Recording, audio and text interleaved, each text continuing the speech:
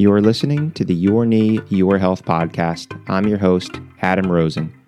I'm a fellowship-trained, board-certified orthopedic surgeon who specializes in knee replacement. Here I'll talk to you about common knee complaints and other orthopedic issues. We'll cover other important health-related topics, all of which are meant to helpfully answer some of your questions and help improve the quality of your life. Thanks for listening, and on with the next episode.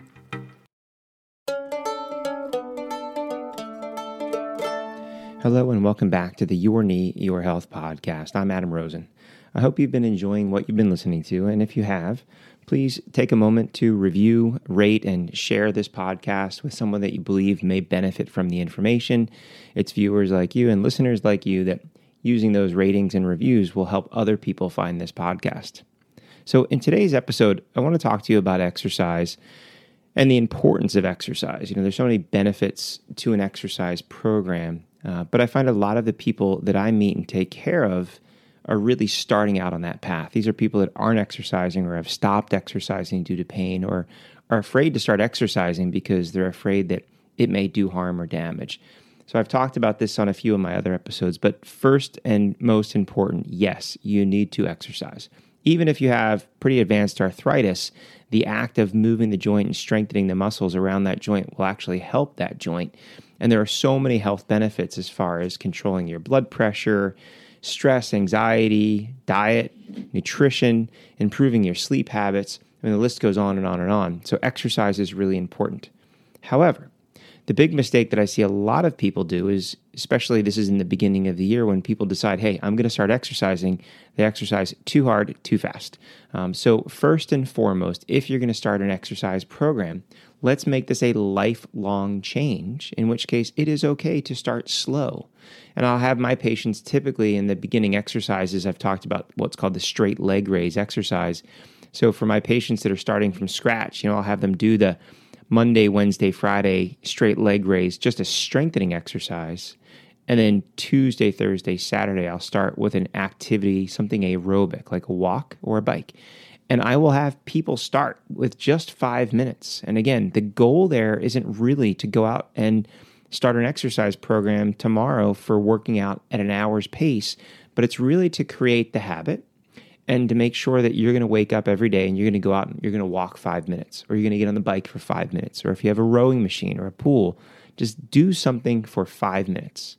And then the next week, make it 10 minutes. So on Tuesday, Thursday, Saturday, you take a 10-minute walk, a 10-minute bike ride, a 10-minute row.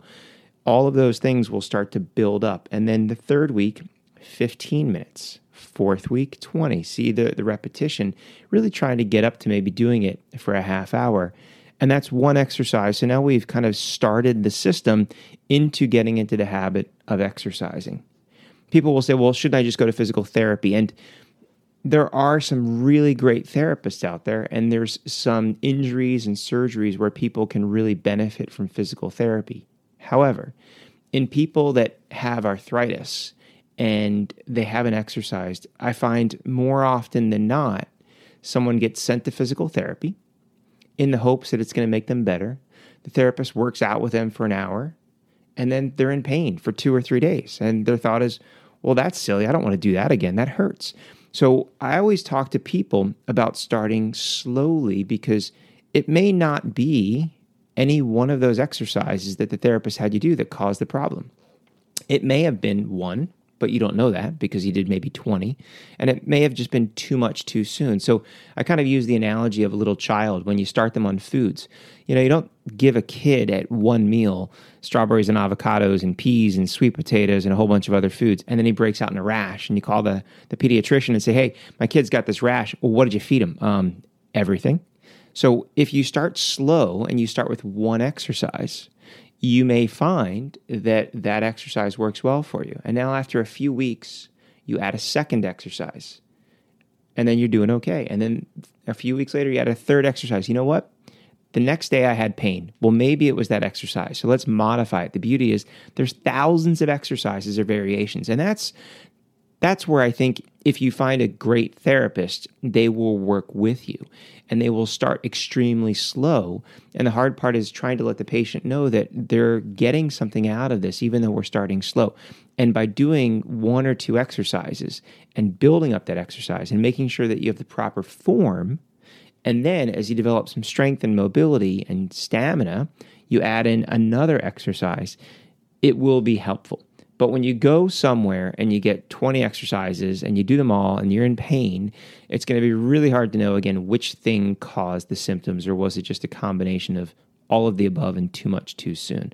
So starting with an exercise program is really important. So if we start with the strengthening, and again, the details on that straight leg raise that I keep mentioning, if you go back to the first episode, I talk about that straight leg raise exercise, and there's even a little handout on my website where you can pick out the picture, but it's a pretty straightforward exercise. If you're doing that Monday, Wednesday, Friday, and then this bike or walk or rowing machine Tuesday, Thursday, Saturday, now a number of weeks or months down the road, you've gotten up to working at a half hour. That's great.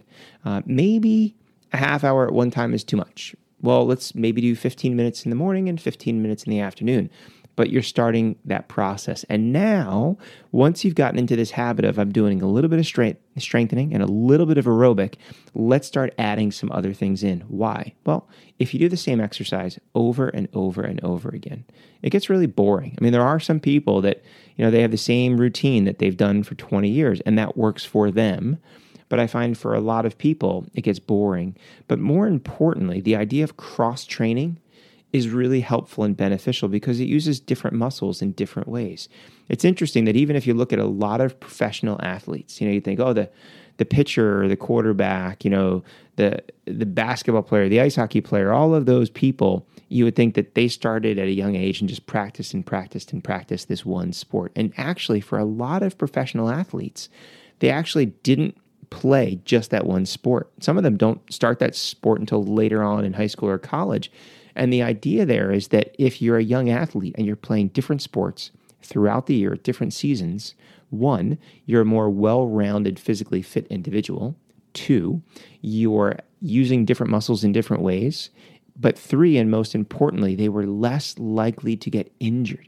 When you get a pitcher at a young age, and dad thinks he's going to be, the next pitcher in the World Series, and he pitches him all year long and has pitching coach after game, what happens at a young age in a growing athlete is they get injuries. And the same thing can happen for us as adults, that if you work out the same muscle group or the same exercise over and over and over again, sometimes you can get an overuse phenomenon and an injury. So it's really, really important. And I'll talk to people that I'll say, hey, listen, if you're going to go to the gym, say for exercise, whenever gyms open back up, or you have lots of options and you're doing your aerobic sort of workout 3 days a week, one day go for a walk, one day go for a bike ride, one day go for a swim, or maybe you have an elliptical or something different. So you're doing different activities on different days. And you might do that, say, hey, for this week, I'm going to do walking, and next week, I'm going to do my biking. And that's okay too. But by modifying it, you're using different muscle groups in different ways, and you're not going to get bored. And the other important thing there too is as you're doing different muscle groups, what you may find is by using different muscles in a different way. So even though you might do an exercise for your quad muscle, but this one's on a machine, and this one's with the knee straight, and this one's lying down, or this one's sitting up, you're going to be activating that muscle in different ways and different forms, and that's going to lead overall to better health of that muscle. So if you have exercise options, so some of you may have some online options, that's a great thing. Once you get further along where you're pretty physically fit and able, then you can try different classes. Right now, so many places are offering classes online. So you can take different yoga classes, dance classes, karate classes, kickboxing classes, boxing classes, just simple exercise, aerobic exercise. If you have equipment at home, kettlebells classes, but even elastic band exercises. And for people that aren't that active or don't have the ability to do those higher intensities, a lot of chair exercise classes. So there's lots of different options that you can do. And by doing this, it keeps it fun. It keeps you kind of challenged because you're using different muscle groups in different ways. But overall, what you're going to start to find is that these muscles are going to work better. And what I find talking to a lot of people is once they get into an exercise program, they'll all say, I am sleeping better, and I am eating better, and I'm walking better because I'm standing upright.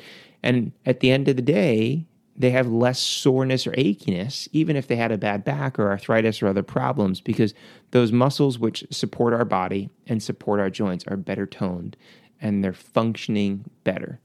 So overall, this is going to make you a better, healthier individual. So taking all that, into account, if you're at 0, that's okay. You got plenty of time. Let's start with 1 strengthening exercise Monday, Wednesday, Friday, 1 aerobic exercise Tuesday, Thursday, Saturday, just 5 minutes or 10 reps, depending on which one you're doing. And then over the weeks, add 5 minutes more on the bike, or a 5-minute longer walk, or 5 more or 10 more reps of some strengthening exercise, just 1 and 1. And then once you get 6 to 12 weeks down the road and you've developed some strength and stamina, now we can start adding in other activities. So if you were walking, maybe try adding in a stationary bike. Or if you're doing 1 straight leg raise strengthening exercise, you might add an upper body exercise into the mix. So each of these things, you can start to incorporate a different body part, and using those muscles in different ways, you're going to strengthen the whole body. You strengthen the whole person. It's going to improve the whole being. So it's a lot of information. I really encourage that if you're not able to really just kind of jump into this by yourself, that's where you can talk to a trainer, talk to a physical therapist, but be honest with them. Do not let them make you do too much too soon. I always tell people if you have not exercised in a long time, especially if you have knee arthritis, and the first thing a trainer or therapist has you do is a squat or a lunge, leave, go somewhere else. But if they're working on different muscle groups, and the idea that you can build up to more higher intensity exercises, that's great. But be honest with them that if something hurts, it should not stop. And if you're having pain, especially more for 2 or 3 days later, what we call delayed onset muscle soreness, you just let them know so they can modify or tailor the approach to you and your body in the hopes that we can build this up down the road and improve that strength slowly over time. And that's your plan. That's the goal, to make you and your knee and your whole body better.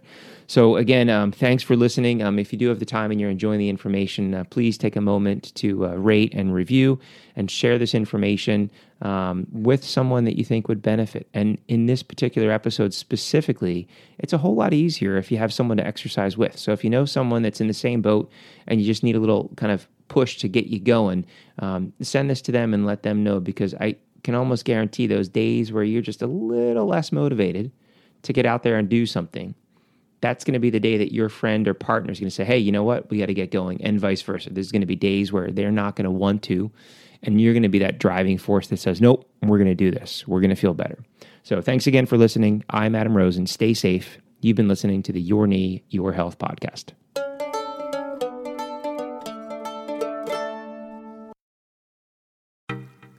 Thanks for listening to the Your Knee, Your Health podcast.